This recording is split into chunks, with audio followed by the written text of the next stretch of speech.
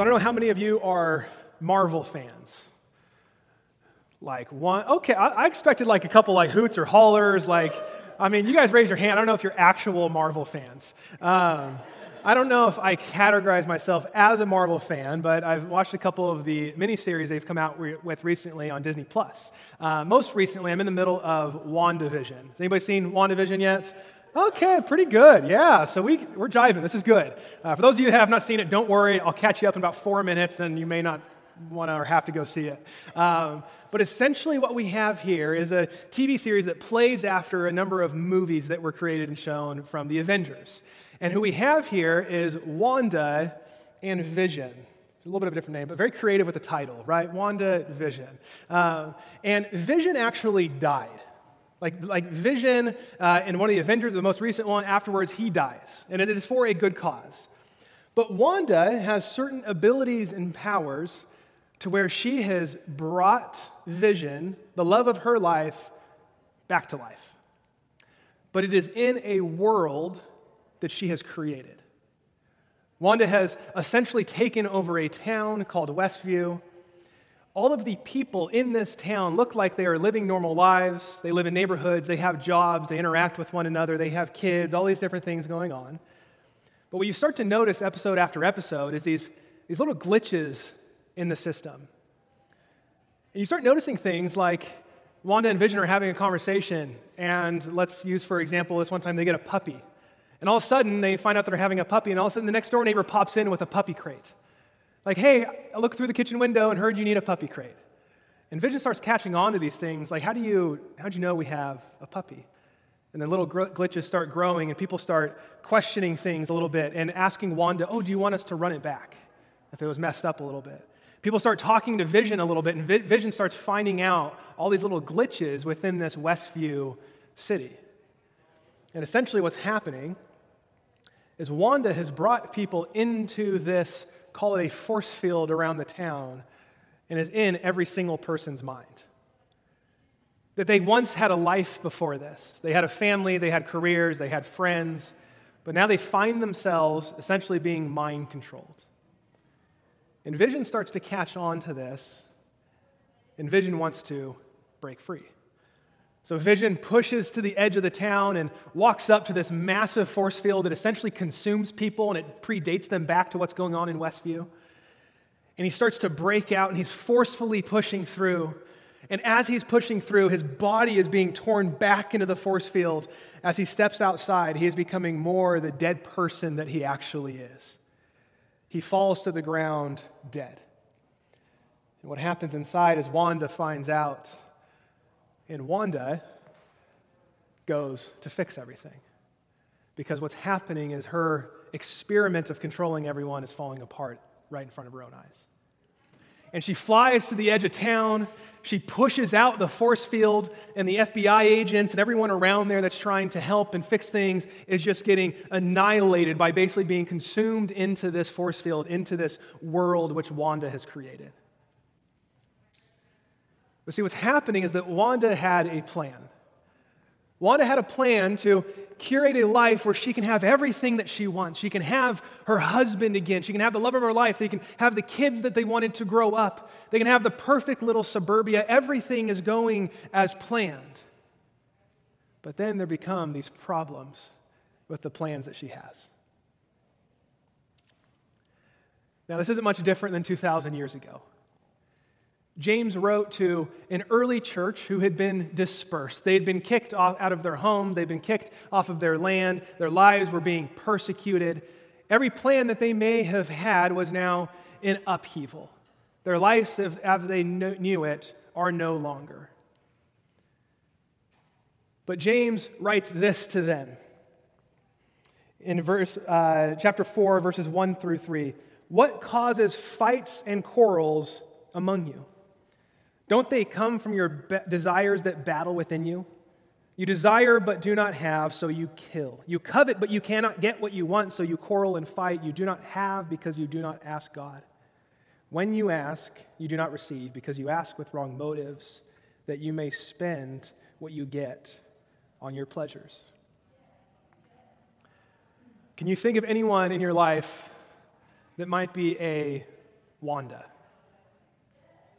Anybody who, when something goes wrong, when something happens they did not plan for, or a plan that they had falls apart, they essentially fall apart. They tend to lose all control, and fallout just begins to happen because life is not going as planned. They begin to fight with people over their preferred vision. They see things one way, it should be this way, others need to do it this way.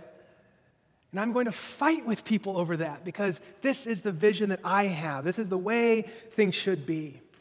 Here is what I need.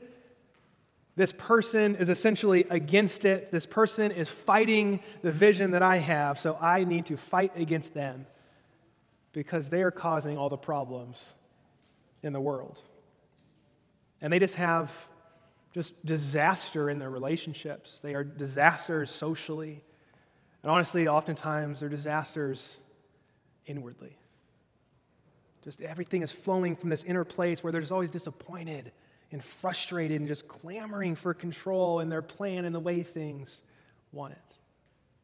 Just a quick side note, James says here in verse 3, when you ask, you do not receive because you ask with wrong motives. He's essentially saying in your life with God, in your prayer life, the things that you want, they're coming from the things, the plans that you have, the desires that you have. And for that reason, you do not get it. We've got a prayer course coming up this Wednesday that I would encourage you to check out because what happens is there's models for prayer. And I know for me, myself, I don't always know what to pray. And oftentimes my prayers can be quite selfish. The disciples 2,000 years ago said, Jesus, teach us how to pray. And he gave them a model of how to pray. So if you want a model for prayer where prayer will flow through you into others and you want to see the power of prayer, I encourage you to be there Wednesday night. James continues, verse 4, 5-4, or chapter 4, verses 4 and 5. You adulterous people, don't you know that friendship with the world means enmity against God? Therefore, anyone who chooses to be a friend of the world becomes an enemy of God. Or do you think Scripture says without reason that the jealousy longs for the Spirit he has caused to dwell in us? See, there's this thing, and if we go back all the way, that our separation with God, where humanity has essentially broken away from life with God, it can be rooted in this belief that I am not a limited creature. I'm not dependent on a creator. I'm not just here for a short time whose job it is to actually find fulfillment in the one that created me. The truth that I am the master of my own life. That we as people, if we just do enough good, if we do the right things, we can actually bring heaven here to earth. And that society would be perfect, and that we would culturally, just everything would work out and be amazing, and that we can just control what we want to see happen. And this is ever growing. We live in a society, in a modern world where technology and progress is flying at a rate that we have never seen before. And it tells us that we can do anything that we want to. We can control anything that we want to. We have the means to bring it about, to expect a good life, to try and curate a West view where everything is going as planned and I can kind of pull strings on people and see things happen the way that I think they should happen. Now, whether or not you could think of Wandas in your own life, what about the Wanda within you? The desire to have maximum flexibility within your job while also having maximum security. Essentially being able to work whenever you want, however you want, while also still being able to pad a 401k. Enough social activism and reposting. If we just keep doing that the right way, then the hearts of oppressors will start to change. Maybe it's the safest neighborhood and the best schools. That's what will give my kids the best opportunity. The right amount of world travel or sexual romance. Ultimately, are the desires from within running your life. Every little thing that you want, that you wake up in the morning and you hope for the day, the plans that you have 3, 5, 10 years from now, the things that you envision other people doing in and around you, the way others are living their life, all the plans that you have, the desires that you have, are they coming from within you? And are you fighting to make everything go the way you want it to? I don't know about you, but I tend to grow in this when things are unstable, which over this last year and a half has probably been the most unstable most of us have found ourselves in. I want to control a little bit more. I want to correct a little bit more. I want to see things happen because I feel like everything is out of control. Everything is predictable, but I want certainty. So the Wanda within you. James gives us a couple litmus tests here. He says in verses 11 and 12, brothers and sisters, do not slander one another. Anyone who speaks against a brother or sister or judges them speaks against the law and judges it. When you judge the law, you are not keeping it, but sitting in judgment on it. Key point here. There's only one lawgiver and judge, the one who is able to save and to destroy, but you. Who are you to judge your neighbor?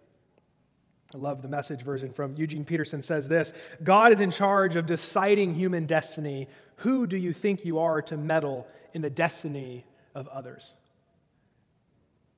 Dietrich Bonhoeffer, those who allow their own desire to become their God must inevitably hate other human beings who stand in their way and impede their designs. When we lose control, when others don't agree with us, when it seems nobody else is living out the way that you think they should be living, the things that they should be doing, how do you tend to respond? Do you get frustrated and blame others because the things that you want aren't happening? Maybe you get envious and ridicule others because it's their fault, and if you continue to bypass things to them, it's actually not your fault that things are falling apart. Do you get judgmental and manipulate other people? Man, if I can just find a way that they could change or do what I think they should do. And here, I think what James is saying is we are not to put ourselves in the place of God, but to seek God in the place that we are. We are not to put ourselves in the place of God, but to seek God in the place that we are. So in this vision for your life, the hopes, the wishes, the dreams, the plans, which aren't all bad in and of themselves, are you playing God or are you seeking God? He continues in verses 13 and 14, now listen, you who say today or tomorrow we will go to this or that city, spend a year there, carry on business and make money. Why? You do not even know what will happen tomorrow. What is your life? You are a mist that appears for a little while and then vanishes. Now, it's been less and less, but I can remember growing up here in the Central Valley, especially out in the country, and we would have fog. Depending on where you live, it's different in the city and the outskirts. Some of the larger regions around us definitely experience it more. But what used to happen is foggy day school schedules. Like the thing you prayed for when the fog came around is like, I know the bus is not going to come get me. It's too dangerous for my parents to drive. Can't this fog just stay here all day? Can it stay here all week? And that was the best. But always around like 10:30, all was clear, which meant that you had to go to school. It's the worst. Never lasted long enough. Never. But this fog, this mist, it comes and it goes. It does not stay long. And there's two ways we can read this. One is that our life is but a vapor. We have our life for a short time and then we do not. James could be saying, what are you doing with your life? How are you finding meaning and importance and belonging? How is your life growing in loving union with God? How is your life a blessing and a gift to others? What he also could be saying is, where are you putting your weight? Where are you putting your plans? Where are you putting your hopes and your dreams and the things that you're aspiring for? Because the reality is, the things that we most naturally want to accumulate, riches and wealth, the life that we want to see from within, the things that we desire most, a curated life that makes sense for us, where we have health and long life and long walks on the beach and wine nights. And so many things. You go on and on and on. Where are you putting your plans? Because the reality is they are going to fade just like the fog at 10:30 and you got to go back to school. So, I think a part of this that I realized, that I felt convicted about, is in my plans and my hopes and my desires, how much of it is attached to privilege? How much is it attached to I feel healthy? I have some financial security. I feel like I can navigate the world to where I'm going to do okay. And that looks different for everyone. I'm talking as a white male, and that means so many different things for so many different people. But if you know this, in the U.S., everyone here, I would believe, worldly falls in the group of the elite. We have so much. And I wonder if privilege is attached to how much we have, how much we want, and sometimes how much we feel like we don't have. We were in Haiti a number of years ago with an organization called Vapor, which I've fallen in love with, and in Africa and Haiti, and they're doing more. They build soccer facilities. So they build essentially the sport of the culture that is there to bring jobs and clean water. And we got to go hang out with them for a number of days in one of their centers in Haiti. And one thing we got to do when we had some free time is actually go out into the neighborhood. And we weren't in the heart of the city, but each neighborhood had certain street vendors. Essentially for them, for the people in Haiti, where 2/3 are living on less than $2 a day, the street vendors have what they have to sell that day in hopes that they make enough to where they can have dinner that night. Not the grocery store for the week. You can get stocked up on a Costco run. But can I get enough food for tonight? Kids don't expect the next meal. They're excited when they have dinner that night. And man, if they have breakfast the next morning and that's followed by a lunch, that's a pretty big deal. How hard is it to plan when you don't even know if you're getting dinner? How hard is it to look forward to my job security and my health and all the things that I'm naturally desiring to protect and to bring comfort and to have control, to avoid pain? How much of it is because I have privilege? That I actually can look forward? And how much of that privilege is driving your plans? If we brought it closer to home, those that live in Tower District and in Fresno at large in our Central Valley, immigrant families who do not know if their dad is going to come home that day. That he could be thrown in the back of a van with ICE, and ICE doesn't even notify the family that their breadwinner is being deported. They can't even plan beyond next week.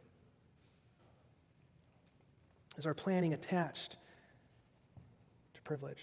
In your vision for life, the plans, the ambitions, the aspirations you have they outpaced God? Or are you offering them to God? James says in verse 15, to close out here, or almost, instead, you ought to say, if it is the Lord's will, we will live and do this or that. You probably know the phrase, Lord willing. James here in this passage, what he's doing essentially is he's directing our attention to the Lord's wishes. And it's not to render us passive, where we just sit around and just, okay, God, if you have a plan, I'm just going to sit here, I'm going to wait for that plan. We're not rendered passive or incapable of planning or moving forward, but it's so that we actually align our actions with what God is doing in the world. We align our actions, our plans, our hopes, our ambitions, our dreams, everything that we're looking forward to, we align it with what God is doing in the world.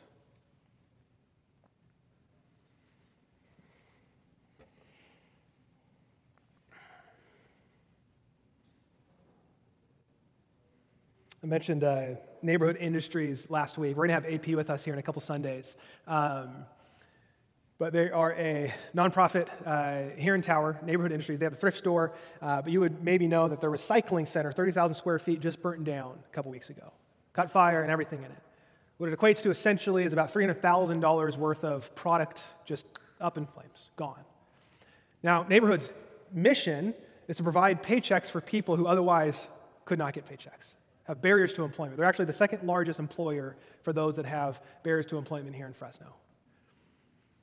What's happened since then is not only did they lose $300,000 of product, but because that product isn't turning over, they're losing about $2,000 a day. What that equates to is less paychecks in people's pockets. But it was interesting because I talked to AP a few days afterwards. We were on the phone, and I asked him, hey, man, how are you doing? And he said this. He goes, you know what?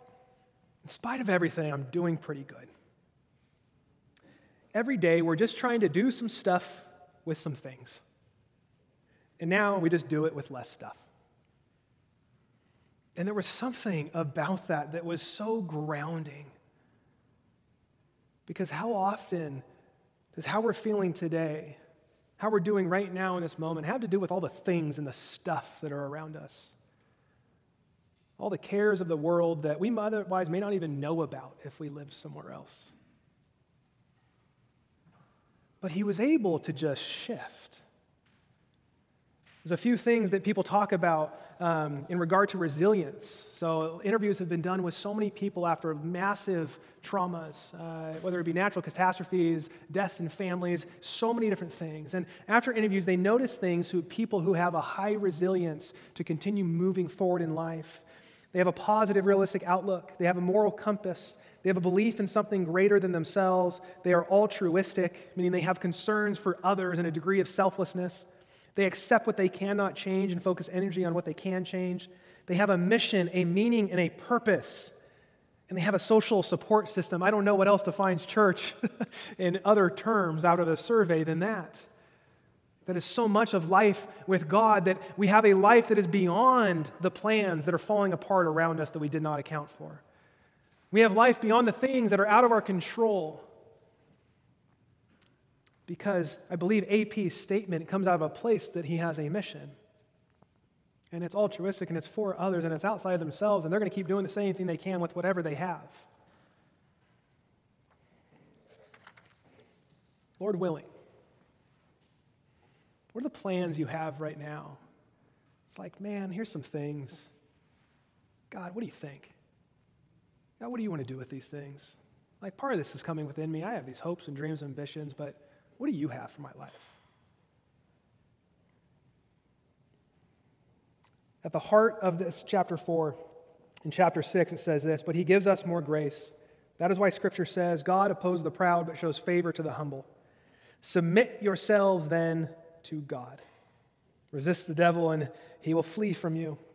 Come near to God, and he will come near to you. Wash your hands, you sinners, and purify your hearts, you double-minded. James, man, he just goes after it. Grieve, mourn, and wail. Change your laughter to mourning and your joy to gloom. Humble yourselves before the Lord, and he will lift you up. Now, if I could just cut through that with a single statement that I would hope we all hear this morning. You are not in the place of God, but you are in the grace of God. You are not in the place of God. You do not own your life. You do not control everything in and around you. The good news is you don't have to. You can let go. You can open up your hands and you can receive the grace that God has for you, where you feel like things are falling apart, where you have no control, where there is strife and break, where there is grief and loss. I mean, you just keep going and going and going. You don't have to run rampant trying to fix it. Because if you're trying to play God in your life, that means you are creating enemies with others. There's just no way around it. You are not in the place of God, but you are in the grace of God. And I think that's good news. I think it is good news because this grace looks like Jesus. I'm going to invite the ministry team forward as we kind of close out, and we're going to do something together. This grace for your life, God has poured out in the person of Jesus, like the greatest demonstration of love for us. And there's so much that in this, as we celebrate communion, to remember the life and the death and the resurrection of Jesus, that he has paid so much on our behalf. And in this life with God, in this life with Jesus, we can actually open up our hands and trust in Colossians 1:17 that says that he holds all things together. He is in and has gone before all things. I don't have to figure everything out. I don't have to have this perfect curated world and family around me. Because I think when we do that, when everything is going right and well and to plan, not only do problems inevitably come, but we miss out on this verse 8 where it says, come near to God and he will come near to you. And I want to move into ministry time on that. Like for those of you that are here this morning, that you need the nearness of God in your life right now. That might just be a simple distance, that you feel distant from God, but that might also be that your heart is torn in half, that your soul is so heavy and you just don't even know how to move forward. You have zero clarity, you have no control, everything is unpredictable and it feels like you're standing on sifting sand.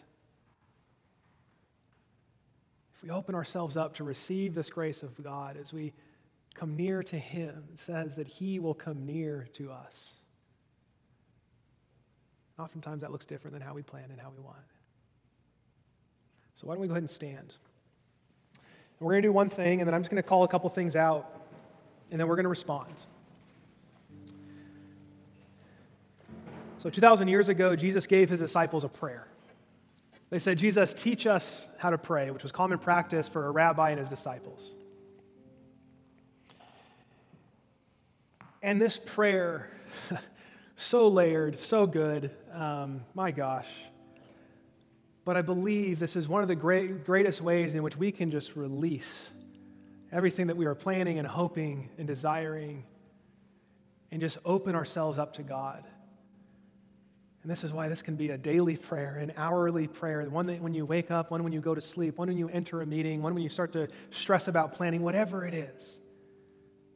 And it brings all of us together. It goes like this.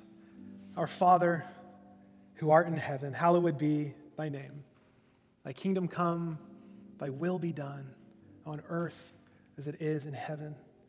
Give us this day our daily bread. And forgive us our trespasses as we forgive those who have trespassed against us. And lead us not into temptation, but deliver us from evil. And a powerful add-on. For thine is the kingdom and the power and the glory forever and ever. Amen.